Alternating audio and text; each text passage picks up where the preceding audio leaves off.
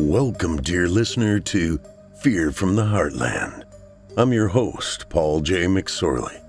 Set aside some moments now and take an adventurous ride on a journey into the psyche of some talented writers. They will dig into your being and titillate you. Oh, I love that word, titillate. While the stories may not all take place in the Heartland, I am delivering them to you from the Heartland. My intention is to strike fear and confusion into the mind, soul, and yes, the heart. This is Fear from the Heartland.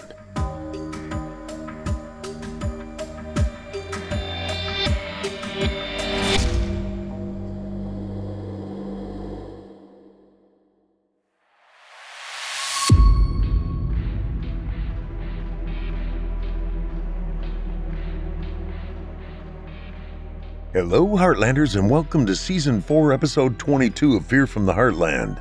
I'm your host, Paul J. McSorley. Hey, Heartlanders, you guys patrons yet? Visit simplyscarypodcast.com and click Patrons in the upper menu to join the club. You'll get ad-free versions of this and all our other podcasts, including hundreds of standalone releases from our audio archives dating back to 2012. It's a great way to show your support, and you get a whole lot for it. The Grim Reaper approaches Patty and says, "I'm Death." Patty says, "I'll talk louder then."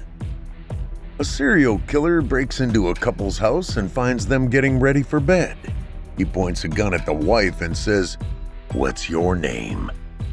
"Elizabeth," says the woman. "I could never kill you," says the serial killer, tears in his eyes. "My mother's name was Elizabeth." He then points the gun at the husband. "And what's your name?" "Dan," says the husband, "but my friends call me Elizabeth." Two stories tonight dealing with a serial killer and the Grim Reaper. Let's get after it. Murder, mayhem, death. Rachel has lived numerous lifetimes of it. She has lived her lifetime of it, and so many others as well. She wants to be released from her burden. She is willing to do whatever it takes. And now for your indulgence, Betrayal by Alexander Grayson.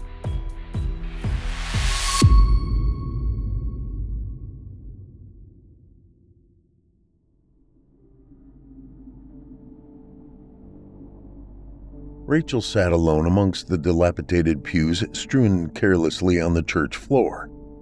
It had been longer than she cared to remember since she had visited the church, and time had not been kind to the once warming embrace of its dimly lit walls. Now it stood frozen in time as a relic of a bygone age, one filled with love and compassion, all too quickly forgotten. The air reeked of plants and animal feces. She could hear the faint scurry of little feet carrying themselves to the safety of a secluded corner or under a nearby root. The elements had eroded all her favorite murals, and the windows only housed shards of the shattered stained glass she had enjoyed looking at. Typically, they would be beaming a rainbow of colors into the church halls, but now they sat vacant and as dark as the rest of the building itself. It had taken years to find this place. She stumbled upon it by accident while trekking through her old town. Like the rest of the abandoned buildings, it had been swallowed up by the ever-encroaching wilderness surrounding the city. She had checked a few other buildings, but no sign of life was left. The roads were riddled with potholes, vines, and fallen trees. The buildings she could see were beyond the point of repair. Her fond memories of here had been devoured just as the rest of the town was. She couldn't remember the people's names or faces, just the veil of sadness that hung over each of their faces. She looked around at the pews that sat motionless exactly where they were when she left. Some had been toppled over, and others had been pushed into walls.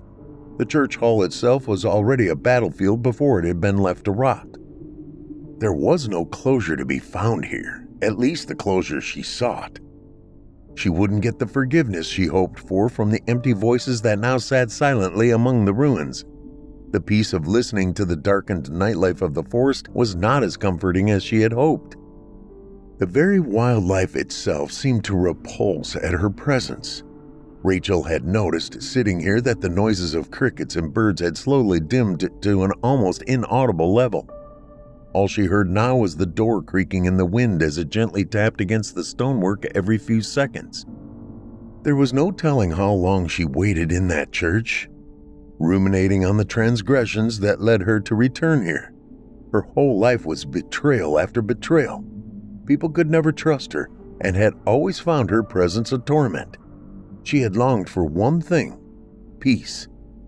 But here she was again, sitting alone among the wreckage of her past. "Do you seek forgiveness?"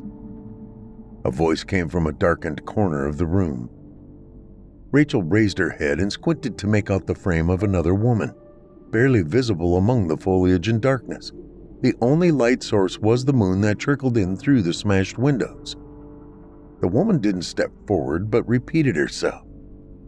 "Do you seek forgiveness?" "I would never presume to believe I am worthy of such things," Rachel responded. The woman stepped into the light shaft before her and revealed her half-missing face. "You would be correct. I cannot give you what you seek. None of us can." As she finished, other people emerged from the shadows. All were covered in a litany of grotesque injuries, but none showed any sign of being impaired by such things. A man who held one arm in the hand of the other, a young boy whose neck was cut open, and another woman had multiple bullet wounds. They all wore what would be considered modern clothes for the early 1940s. "Why would you come back?" the young boy asked. Rachel turned to look at him. "I always come back. It just takes me some time, but I always come back." "Was once not enough?" the older man asked. Rachel paused before answering. "Once is all it ever takes, but I am compelled to return. I cannot help it. How can I be punished if I don't come back to bear witness?" "You bore witness when you caused this," the older man yelled at Rachel while he flailed his arms towards her. A tear rolled down Rachel's brown cheek. "You don't understand," she said. "We understand just fine. You are a blight, a cancerous stain on the world. You were welcomed into our community and you brought only death," the woman responded. "What would you have me do? I cannot fix the past," Rachel pleaded. "We would have you leave. Do you think we would want to see you again? You are lucky that it's just us. There are plenty of others who would have harsher words," the older man said. "Your words are not what I'm looking for." Rachel rose from her seat as she spoke. "Then what do you want from us?" the young girl said. "I only want for you to stay here and suffer as I do," Rachel said before leaving the church. "You traveled all this way just to ensure we were still stuck here?" the older man asked, confused. Rachel had one hand on the door on her way out. "Consider it a gift. Given the alternatives are a coin flip, and given what you all did, I would say you were going to land tails anyway." Rachel slammed the door on the church behind her as she left. The brisk winter's air chilled her to the bone before she could adequately put her black coat back on. She pulled up the sheep's wool collar and ventured back through the town. The earlier empty windows and door frames were now filled with the images of their occupants. Each one hurled obscenities and vulgarities at her. Their words were the only weapons they had left to use. "You couldn't leave us in peace here. You had to come back for seconds," one man yelled from his broken-down porch. "A pox upon you and everyone you love," another woman screamed out as she hung from the window frame backwards. "All I ever wanted was to grow up, and I'll never get that because of you," a young boy yelled in a teary, broken voice. Rachel kept moving, reminding herself the dead were nothing but anger and remorse. Their words, while accurate, didn't matter. She turned back to look at the border of the town. It wasn't even visible among the tree line. She hoped it would be the last time she would visit this one. After a weary and lonely journey, Rachel finally returned to the closest thing to civilization, a town barely fit enough to be considered one, but it still managed to be big enough for a small motel. She approached the front glass door and gave it a small knock.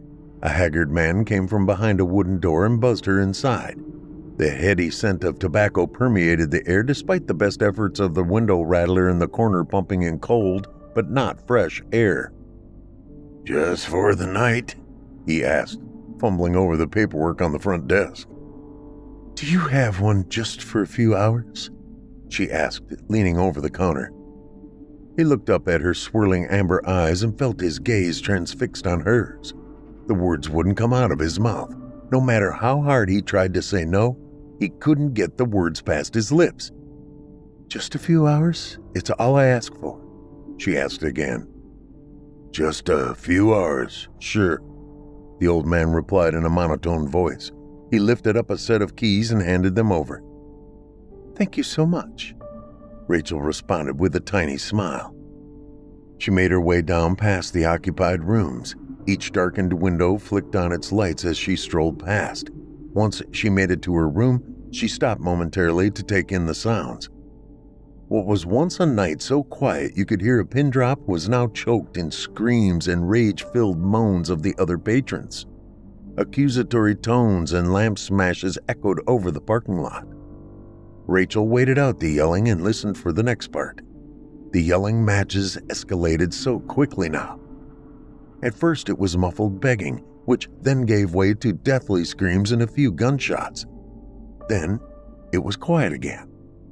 Rachel entered the motel room, slumped on the bed, and pushed off her boots, the soles of which were almost completely worn down. A thin sheet of rubber was between her and the pavement underneath her feet. "No rest for the wicked," a woman's voice came from the bathroom. "Never is, but you know that already, don't you?" Rachel replied. She didn't bother opening her eyes as she lay on the bed. She could feel the woman lie down on the bed beside her. There was a silence that felt like it went on forever between them. "Do you grow tired of this?" the woman asked. "I've been tired for a long time. Eventually, you just give in to it," Rachel responded. "So why, Rachel? Why not Don't say that name." "Why not? You're not Rachel."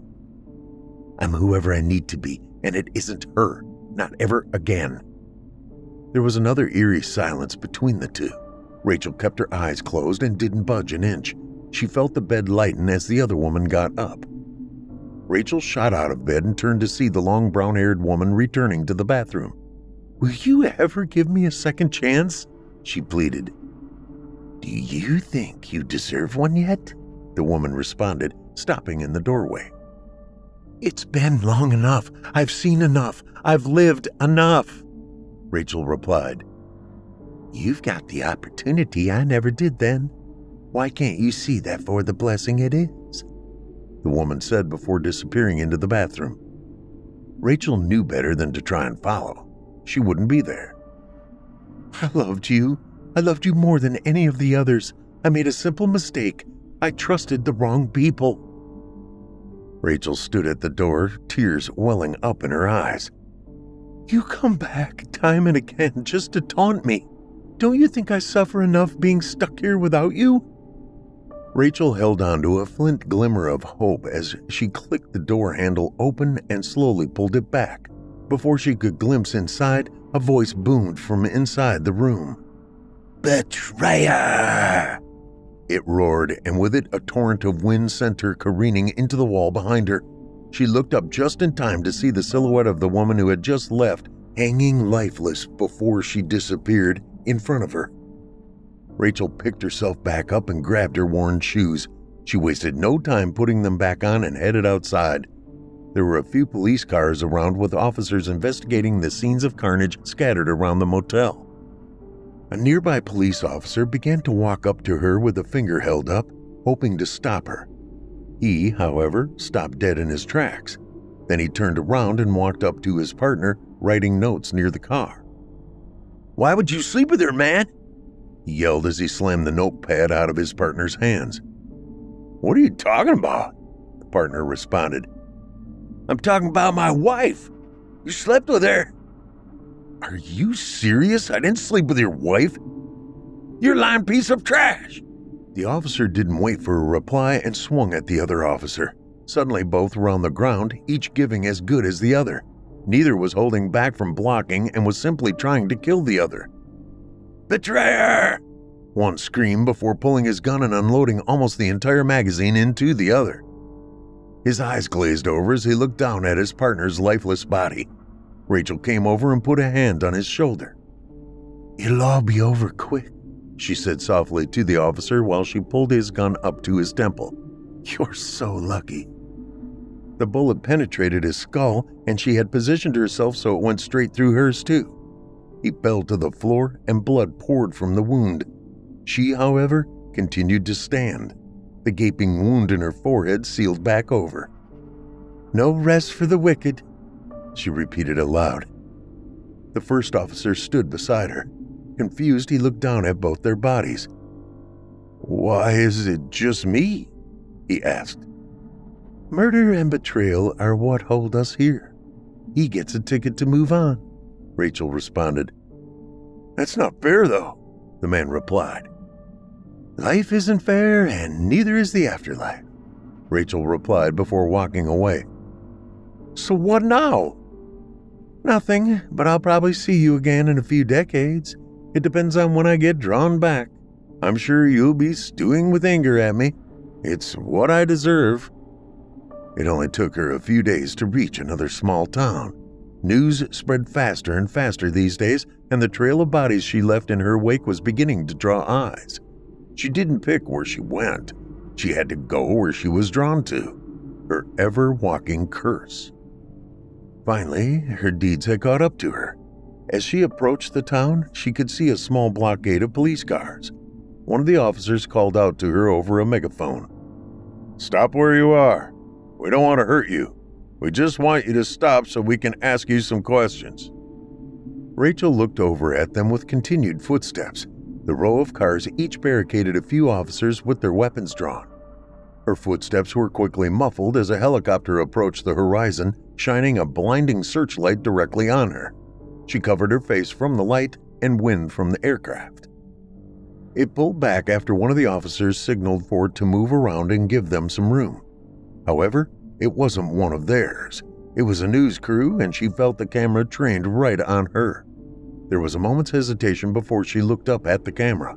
Once it pulled back, the wind picked up and pushed her long hair out of her face, revealing the swirling amber eyes. She couldn't hear the officer's words, but she could hear the gunshots. The helicopter kept itself steady until it began to swing and veer. An apparent scuffle ensued inside, but the camera had taken enough of a look at her that she knew what it meant. People had ignored and hated her for as long as she lived. Now the entire world would bear witness. Every television set, every mobile phone, every computer screen. She was being spread across all of them, the face of betrayal sweeping the globe. The woman from earlier stepped out of a nearby house behind the police cars. Rachel's vision was obscured by the flashing lights.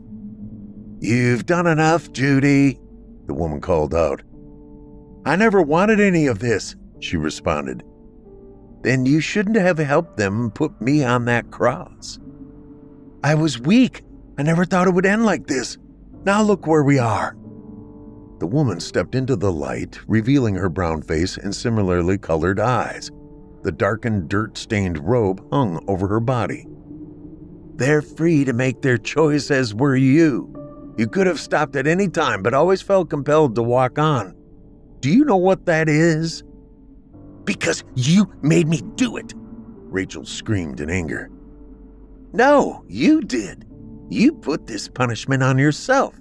You put this punishment on everyone.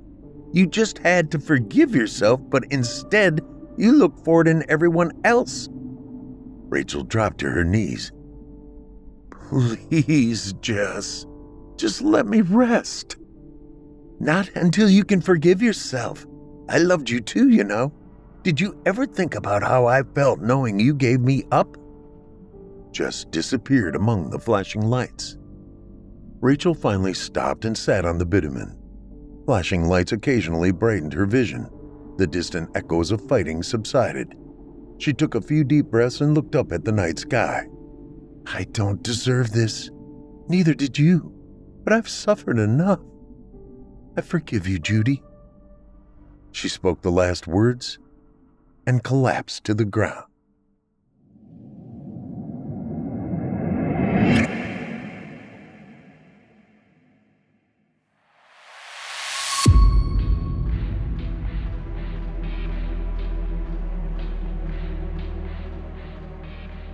Hope you enjoyed tonight's tale, Betrayal, by Alexander Grayson.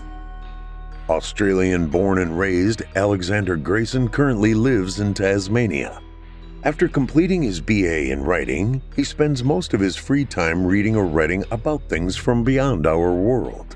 Drawing heavy inspiration from Lovecraft and Stephen King, he likes to take his own spin on things with a more modern take. When not doing that, he's watching movies or playing games set with eldritch or gothic undertones. He is currently working on his first major piece of writing and hopes to finish it by the end of the year. Darius, an Uber driver, is struggling to stay awake. That changes when he collects his next fare. A lone hulking figure waits for him under the dim glow of a back alley street lamp. Darius's gut tells him he should leave. He notices the scowling stranger is clutching a plastic cooler. As the journey unfolds, Darius becomes increasingly frightened and suspicious. Could the odd man be dangerous? What might he be hiding inside the cooler? As the ride ticks by in agonizingly slow miles, Darius's worries shift from what may be in the cooler to what could end up in it. And now, for your indulgence, Reign in the Witching Hour by P.D. Williams.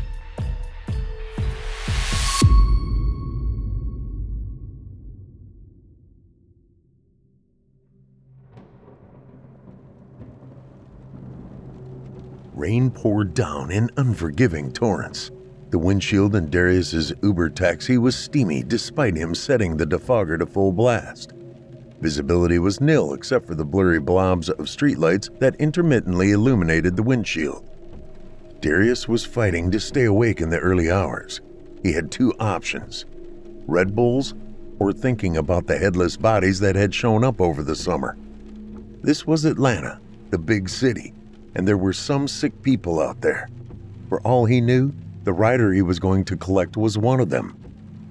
"Continue following University Parkway for 2 miles," instructed the feminine voice on the app. "How did I end up like this?" Darius lamented. It had been his girlfriend Letitia's idea to have him work a second job. "I'm tired of living with your grandmama," she had told him. "Me working at the Dollar Tree and you washing them cars for Antoine ain't gonna get us any closer to getting out of here."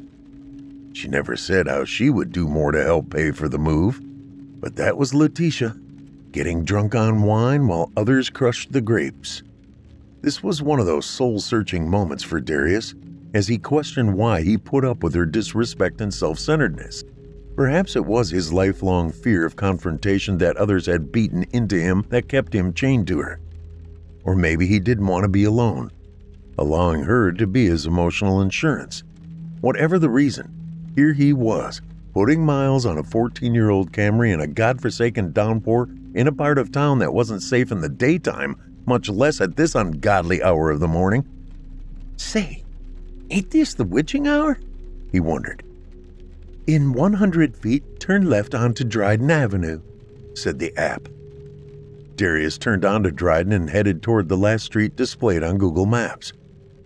"Turn right in 30 feet onto Blanche Street." Darius slowed down as he drew closer. Struggling to see the street sign, he grabbed a rag from the glove box and wiped the condensation from the passenger's side window. He craned his neck, trying to get a better look. "This ain't much more than an alley," he said. He looked at his phone's GPS. This was the right way.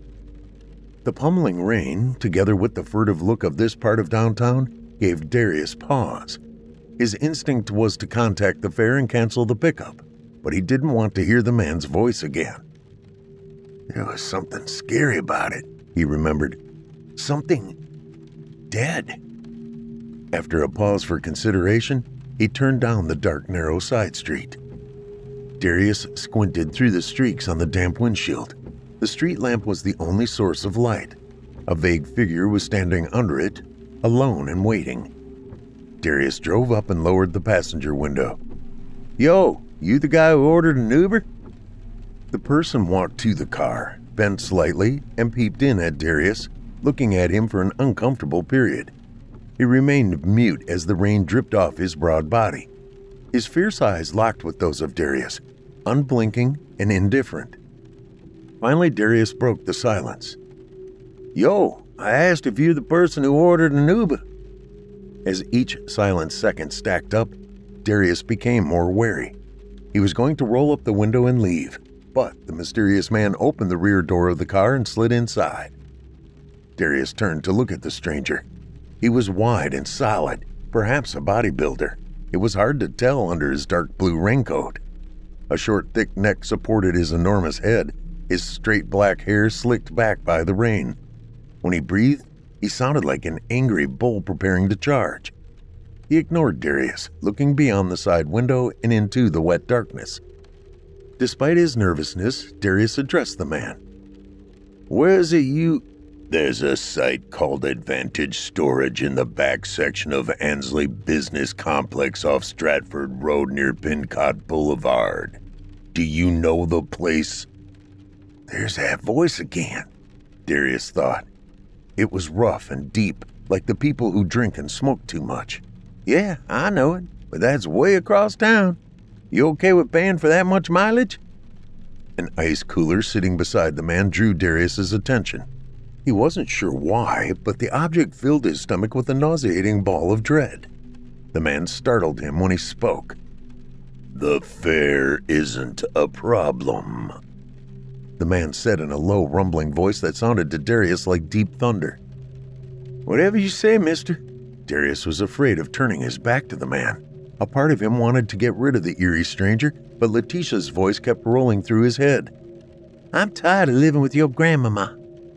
He threw the car into drive, telling himself to stop fixating on the man and the cooler.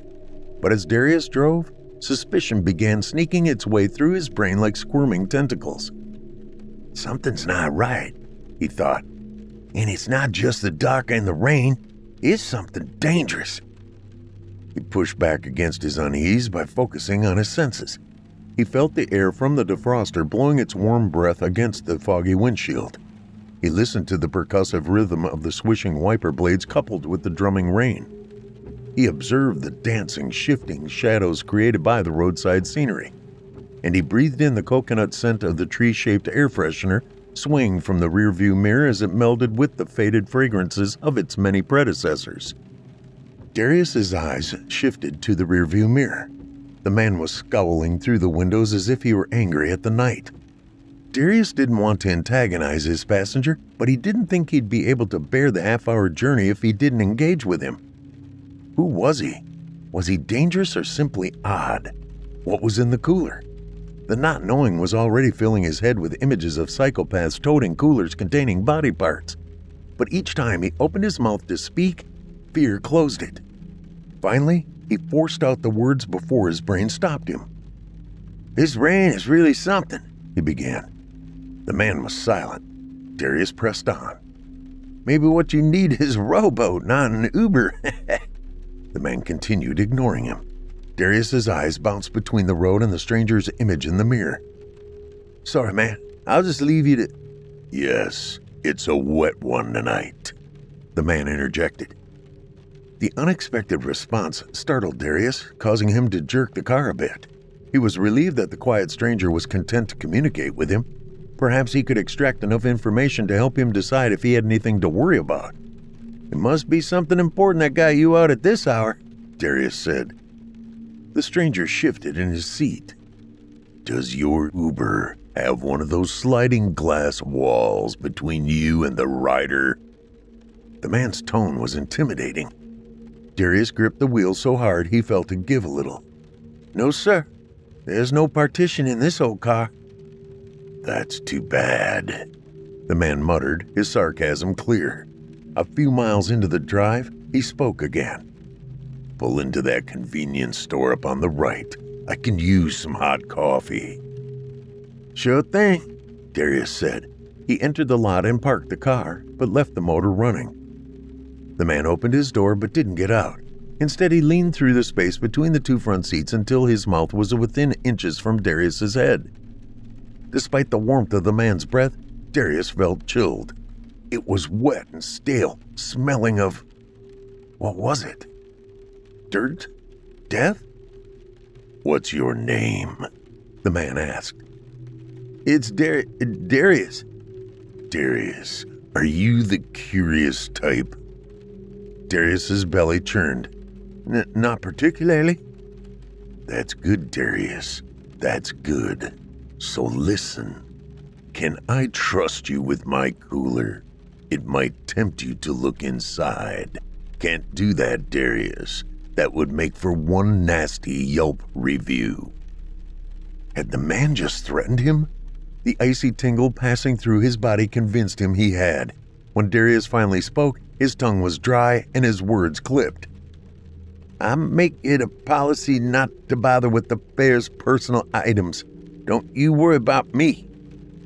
The man hesitated. Darius held his breath. Several tense seconds passed before the man spoke. "I appreciate your professionalism, Darius." Then he exited the car and went inside the convenience store. Darius watched the man enter and make his way to the coffee maker at the back before switching off the engine. His anxious breathing caused the glass to fill with fog, obscuring his view. He grimaced at his own scent. His shirt was wet with nervous perspiration. "What's the big deal about that cooler?" he wondered. "What's that weirdo got stored in there?" Darius wanted to know who and what he was transporting. The cooler would likely provide an answer. But did he dare peek? The man had just put him on notice. What would be the price for disobeying him? Darius used the fog to cloak the glass and mask his attempt at checking out the cooler. Despite the steamed-up windshield, he could still see through the large store window. The man was behind 3 people at the checkout counter. Darius felt a mixture of fear and doubt, but he knew that if he didn't look now, he'd never discover the contents of the cooler. Judging by how slowly the checkout line was moving, he figured he might have a couple of minutes. "All right, let's get this over with before he gets back." Darius looked at the storefront again. The man was now second in line. Who knew how long it would take him to return at this point? Darius braced himself, as if he were about to have a dislocated joint popped back into place. Though his insides felt gooey, he went into action. He leaned through the space between the front seats and reached for the cooler. Darius let out an oomph as the tightness of the seatbelt pressed against his body, a consequence of forgetting to release it. Peering through the store's window, he watched the man hand the cashier money. Panic gnawed at him. Should he give the cooler one more try? He felt the weight of the decision pressing down on him. He unhooked the seatbelt and twisted around, extending his arm to its full length. His fingertips grazed the handle on the cooler, frustrating him. "Oh, come on," he grunted. He was breathing so hard that he became lightheaded. With one final lurch, he was able to hook his index finger around the handle. "Phew, gotcha." The jingling bell above the store's front door caused Darius to jump. Through the clouded windshield, he could see the man coming toward him. He quickly returned to his seat, his body shaking as he tried to hide his nervousness. Darius kept his eyes forward. He didn't want the man to see the fear they held. The rear door creaked open and the sound of rain filled the car. The man dropped into his seat, his heavy sighs causing the Camry to bounce and sway. He closed the door and blew out a breath. "Man, this coffee's going to go down good." Darius acted as if everything was fine and normal. "I need to say something casual," he thought. "Something to put him at ease." He realized the need to control the tempo of his voice. Rambling might rouse the man's suspicions. "I hope you enjoy it," Darius said. "Cheers." He started the car and reached for the gear shift. "Hold on there," the voice from the back commanded. Darius froze. "Something wrong, mister?" The man leaned forward a bit. Why is your seatbelt undone? Wasn't that way before? Darius had no immediate answer. How could he have been so careless? Run! Run! His inner voice screamed. His left hand crept toward the door latch. I asked you a question, Darius. Why'd you remove your seatbelt? What were you up to? Darius's throat locked up, refusing to release words that might save him. He thought of movie scenes where a killer would pop up from a backseat and garrote an unsuspecting victim. His bones shook under his skin. Darius, the man said. Hearing the imposing man say his name made Darius's skin prickle. His jaw trembling, he muttered, I was thinking of getting a coffee too. I'll run and grab one. I won't be a minute. He planned to use the opportunity to call for help. But what would he tell 911? Hi, there's a spooky guy in the back of my Uber whose cooler is making me nervous. Before he could decide, the man spoke. Why didn't you think about that sooner? I don't have time to waste. Get going. Darius hesitated. Did he still have a shot at running? I said get going, the stranger barked. Darius reluctantly fastened the telltale seatbelt. Just do what he says and maybe this will all work out, he thought. Then he said, Sorry, mister. As my girlfriend will tell you, I'm a bit slow on the draw. It's all right, Darius, said the man. Just keep moving. Keep it together, Darius told himself. Don't make him suspicious. Hoping to keep things relaxed, he said, I guess I'm a little on edge. It's just one of those creepy kinds of nights. Dark, rainy, and late. Gets a little spooky sometimes. He waited for a response, hoping the man might show that he believed his excuse. But the stranger said nothing. Darius glanced back through the rear view. The man was staring ahead, trance-like, his fingers drumming softly on the cooler's lid. Darius wondered which he feared worse, the man's cryptic voice or his grave silence. He returned his eyes to the dim, shiny street rolling under his car in slow, agonizing miles. When he gazed in the rear view again, the image of the man's leering face filled the mirror, startling him. Come on, Darius. Why don't you ask your question? What's he talking about? Darius wondered. I don't know what you mean. What question? You know perfectly well what question. Please don't insult my intelligence. Do you think I didn't notice when you were deciding on making a run for it back at the convenience store? I was onto your little act of feigned innocence right off the bat. You've wanted this ride to be over ever since I got in. Now ask the question. Ask about the cooler. Honestly, mister, your business is none of my concern. I'm simply driving you to your destination. Nothing more. Like I told you, this night's got a creepy vibe to it, that's all. The stranger lingered for a bit, although it seemed much longer to Darius, then relaxed in his seat. When Darius stopped at the next traffic light, he glimpsed a car out of the corner of his left eye. He turned his head slightly and saw, to his relief and excitement, that it was a police cruiser. He hoped the stranger didn't hear his thumping heart and quickened breath. I've only got a minute or so, he thought. How do I get that cop's attention? The stranger spoke, breaking his concentration. As if reading Darius's thoughts, he said, You're tense again, Darius. Is it the cop car? Don't worry. He's not interested in anything going on over here. As long as you do nothing to draw his attention, he'll leave us alone. What do you think, Darius? The man had made his point. Still, Darius thought of rolling his window down and screaming for help. Maybe he could blow his horn or make a run for it. The voice from the back seat interrupted his thoughts again. It's getting late, Darius. Look, get me to the church on time and I'll throw in another $20 for the effort. Darius was silent, his mind filled with a jumble of thoughts as he tried to decide what he should do. Hey, Darius, do we have a deal or not? When the light changed, the cop pulled away, making Darius's decision easier. "Yeah, sure, mister. We got a deal." Darius hoped he could keep the man calm long enough to think of something else. "This may be our last shot at this," he told himself. "Make it count." He planned to slide the Camry slightly to the right of the squad car, allowing himself just enough space to avoid the stranger's notice, yet enough room to jump free and run to the officer. When he joined the cruiser at the next stoplight, he cautiously lowered his right hand toward the seatbelt latch. He set his mental timer and began counting down. "Okay, 3, 2, damn it!" Darius didn't have a favorite color, but from that moment on, it would never be green. He realized he couldn't waste another opportunity on a red light escape. He'd have to devise another plan. "I've got it," he thought. "Perhaps a young black male speeding past a cop would likely draw some attention. Please, God, don't let this cop be woke or stupid. I need him to pull me over." Darius checked the mirror to see if the fare was paying attention. The sight of the man staring nonchalantly through the window calmed him. This time, he didn't bother with a mental countdown. He pulled in a breath, his foot hovering over the gas pedal, ready to make the car roar.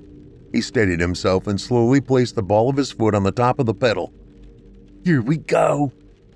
Darius watched helplessly as the policeman activated his left blinker and turned the corner, leaving him to face his predicament alone. He felt a sudden lurch in his stomach. It was like someone had put him inside a 1,000-story elevator and cut the cord. His body slumped and his face slackened.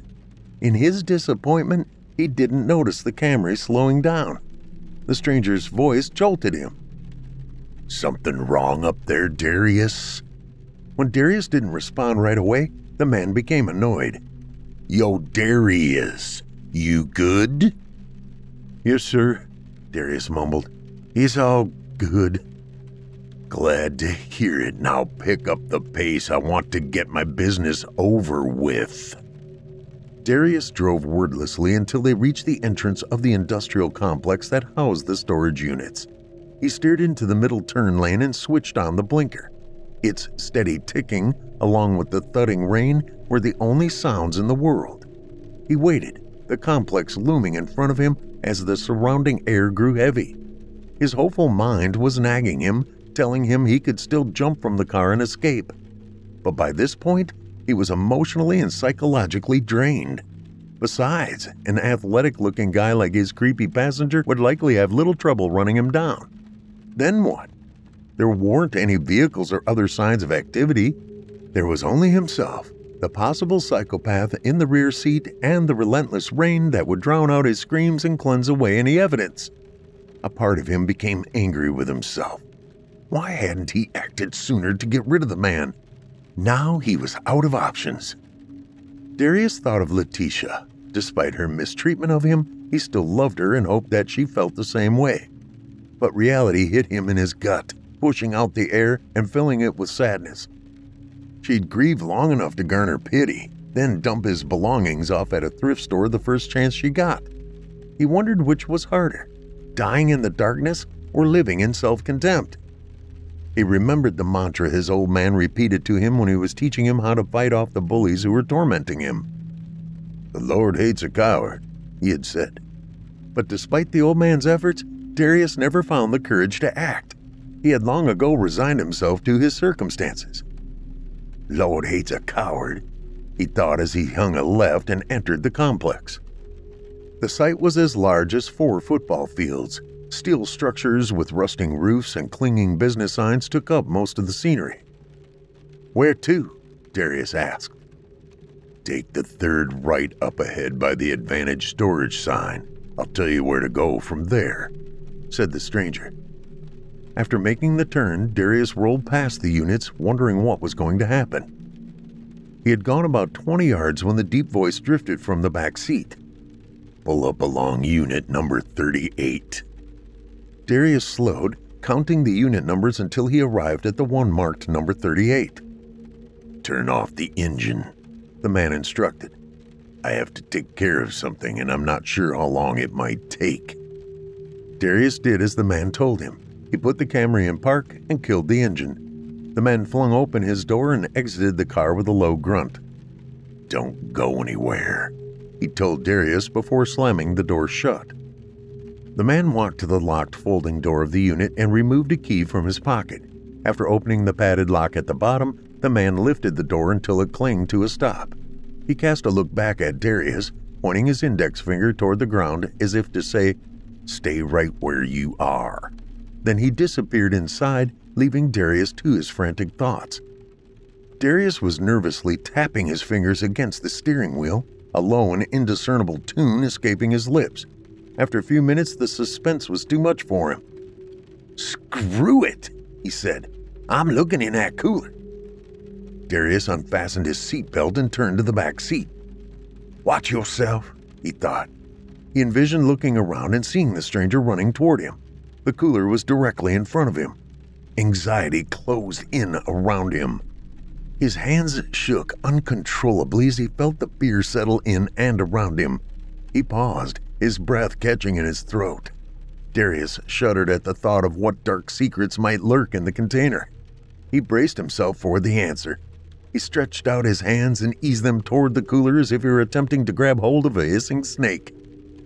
"Okay, here we go," he whispered. Darius depressed the small button at the bottom of the cooler's handle and pulled back the lid. What the? The cooler was empty. Confusion clouded Darius's mind, accompanied by a sense of foolishness. His body unclenched as he released a deep sigh of relief. Well then, what's he here for? The car door flew open and an arm yanked Darius out in one rapid motion. He tensed with terror when he felt the big man's arm crook around his neck, constricting him like a python. As Darius struggled to free himself, he saw the attacker's reflection in the passenger side window. The only thing more horrifying than the look of sinister glee on the man's face was the machete he was clutching in his free hand. Blind horror like an electrical current shot through Darius's body as he realized, it's him! Oh God, he's a maniac! You want to know what's in the cooler? The man hissed into Darius's ear. Your head. The man dragged Darius toward the storage unit, grunting from the effort of restraining his victim. Darius pressed his heels into the wet pavement, trying to slow down his attacker, but the slick surface prevented him from finding a foothold. He twisted his body, hoping to break free of the powerful grip of his attacker. His murderer. But the man had performed this maneuver many times on many victims and had always won the battle. Stop struggling, you little twerp, the stranger snarled as he continued pulling Darius to his den of horrors. When he wrestled Darius into the unit, he exclaimed, Behold my museum. 3 6-foot shelves lined the walls, each one filled with plastic coolers similar to the one in the back of the Camry. In the dim of the low-wattage overhead light, Darius could see small labels attached to each cooler. The victims' names, perhaps? His vision narrowed into a wide black tunnel with a pinprick of light at the end. Please, God, help me, he inwardly pleaded. As if to answer Darius's prayer, one of his dad's defensive maneuvers suddenly returned to him with the ferocity of a lightning bolt. Before his breath could cease and his strength diminish, Darius threw his head back, smashing the killer's face with his skull. There was a loud crack as the man's nose crumpled. The unforeseen strike threw him off balance, causing him to loosen his grip on Darius's neck. Darius seized the opportunity to get out of the fight alive. With all his might, he pushed the man in the chest to make him tumble backward. If the tactic worked, the psychopath would end up on the ground, helpless against Darius and his adrenaline-fueled rage. However, the man was stocky and powerful. When Darius attempted to topple him, he stayed upright. Oh, snap, Darius said at his failed effort. He realized there was a reason none of the killer's other victims had lived to tell the tale. He had physically outmatched them. A thin line of blood trickled from the madman's nose, but he didn't seem to notice or care, looking more amused than outraged. I love it when they fight back, he chuckled. He raised his meaty leg and kicked Darius backward into one of the shelving units, sending some of its contents clattering to the concrete floor. One cooler popped open and the severed head of a woman skidded across the hard surface, accompanied by scattering ice. Oh, dear God! Darius screamed. Even if he somehow survived, he knew he'd never forget the look of horror on the poor woman's bloodless face. "Your turn," the killer sneered as he raised the machete to deliver the first chop. Darius regained his footing and tried to run past the killer, only to slip on the spilled ice. Now he was prone on his back as his attacker stood over him. "Well, aren't you the wascally wabbit?" the man quipped. He lowered himself onto Darius and raised the machete, preparing to sever his head. Darius felt a surge of courage pulse through his body, providing him with the strength to resist. As the blade of the machete swung down, he jerked his head to the side, the curved iron narrowly missing him. A bright spark erupted when the blade contacted the concrete floor, stinging the side of his head. While the attacker's hand was low enough, Darius grabbed his forearm with both hands. "Let go, you little prick," the man growled. Realizing that this victim would not go down as effortlessly as the others had, he began punching Darius in his face with his free hand. Darius's right eye was swelling shut. He knew that if the man smashed his nose, the gush of the accompanying blood would pour through his nasal passage, then down his throat, choking him to death. Suddenly, he remembered another of his old man's sayings. "Hospitals and graveyards are full of those who tried to fight fair." Darius latched his teeth on the arm that was holding the machete and twisted his head from side to side like a vicious dog. Warm, salty blood poured from the man's ripped flesh. "Ah!" the man wailed before rolling off Darius. It was the opening Darius needed. With a loud grunt, he pushed himself up and climbed on top of the murderer, pinning his shoulders to the floor. The sudden change of events dumbfounded the man. Glaring into Darius's angry eyes, he growled, "Not gonna happen, Darius. Not gonna happen." The old Darius might have believed the bigger, stronger foe, but this Darius had had enough shame, hidden anger, disrespect. He wrestled the machete from the killer's hand and gripped it in his own. "Oh, but it's gonna happen, jerk-off," he said. "Wait," the man pleaded. The cold, merciless eyes that had made Darius shudder earlier were now filled with something his victims had felt: terror. "Sorry, my man," Darius said, grinning. "Looks like I got you to the church on time for your damn funeral." Then he slammed the thick blade against the deranged monster's skull, cleaving it almost in two and filling the storage unit with the sound of cracking bone and one short, piercing scream.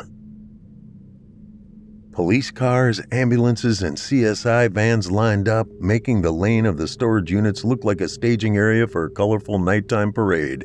Inside the disarrayed and blood-smeared unit, detectives directed the forensics crew. "Tell me something, Mike," the detective said to his partner.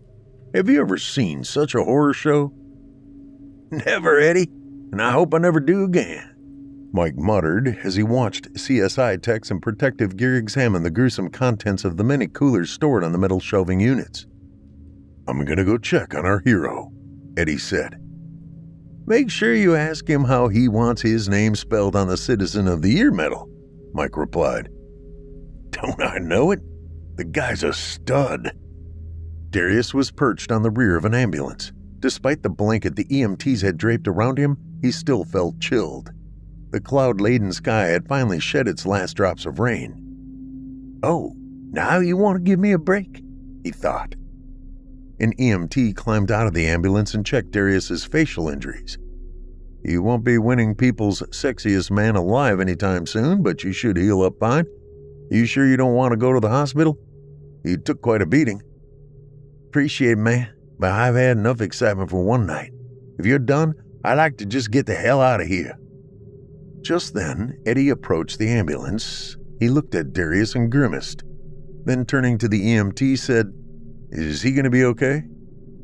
"Yeah, he'll be fine in a week or two. If he could survive that psychopath, he can survive anything." "Yeah, about that," Eddie said to the EMT. "Will you give us a minute?" "Sure thing," he replied before walking away. Once Eddie settled next to him, Darius asked, "Who is he?" Eddie shook his head. "We don't know yet. There was no ID on him, and you made damn certain that dental records wouldn't be particularly useful," he chuckled. "We'll run prints. Psycho's probably got a rap sheet as long as my arm." Darius's heart filled with melancholy.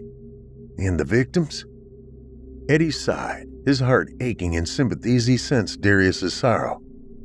"As awful as it's been tracking this sick bastard, the hardest part is about to begin. How do you tell a person that the loved one they've been praying for ended up with their head in some freak's trophy case?" An awkward silence lingered between the two men, who now shared a lack of hope for humanity. "I have some questions for you, but they can wait till tomorrow," Eddie said. "Yeah, let's do that," Darius replied as he pulled off the blanket and stood. "Why don't you let one of my officers give you a lift?" Darius thought the offer over. "Thanks, but I have something I need to take care of." "I understand, but before you go, I gotta say you're one of the bravest people I've ever met." "What you did in there? Let's just say that you're not someone to be trifled with, my friend." Darius smiled and went back to the Camry. He situated himself, drew in a deep breath, and released it slowly into the night. His clothes were awash in crimson gore. He'd likely burned them. He sat behind the wheel and watched two EMTs roll a stretcher with a black bag on top past him. The body within was huge, pushing against the material. Warm confidence flowed through Darius. The guy had put up a good fight, but in the end, it hadn't mattered.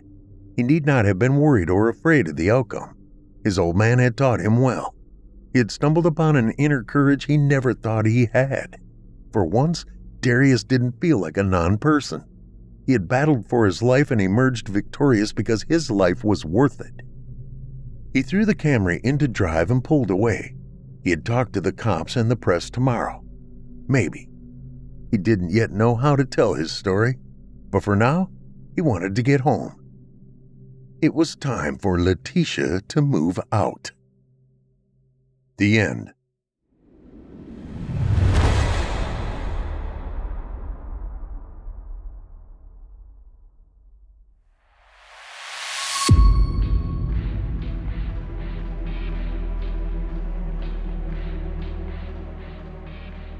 Hope you enjoyed tonight's tale, Rein in the Witching Hour by P.D. Williams. P.D. Williams is an author, songwriter, and multi-instrumentalist. His short horror fiction and humor pieces have been featured in several anthologies and popular podcasts. His new audiobook, Dark House, Many Rooms, will be available in spring 2023 wherever audiobooks are sold. This macabre collection of short horror fiction stories features some of the best narrators and authors in horror. For more info on the author, visit him at pwmusic@earthlink.net. That's pwmusic@earthlink.net.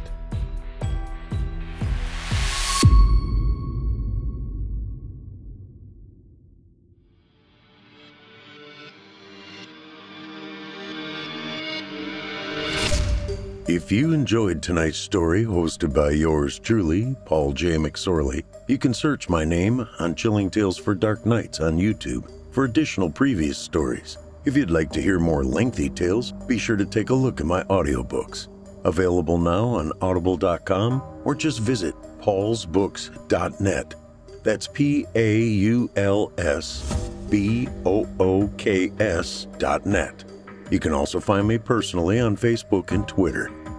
And with that, listeners, our weekly journey into the psyche has just about come to a close. But before we go, I'd like to take a moment to thank you for joining us for tonight's episode and remind you to take a moment to stop by our iTunes page and leave Chilling Tales for Dark Nights a 5-star review and a kind word.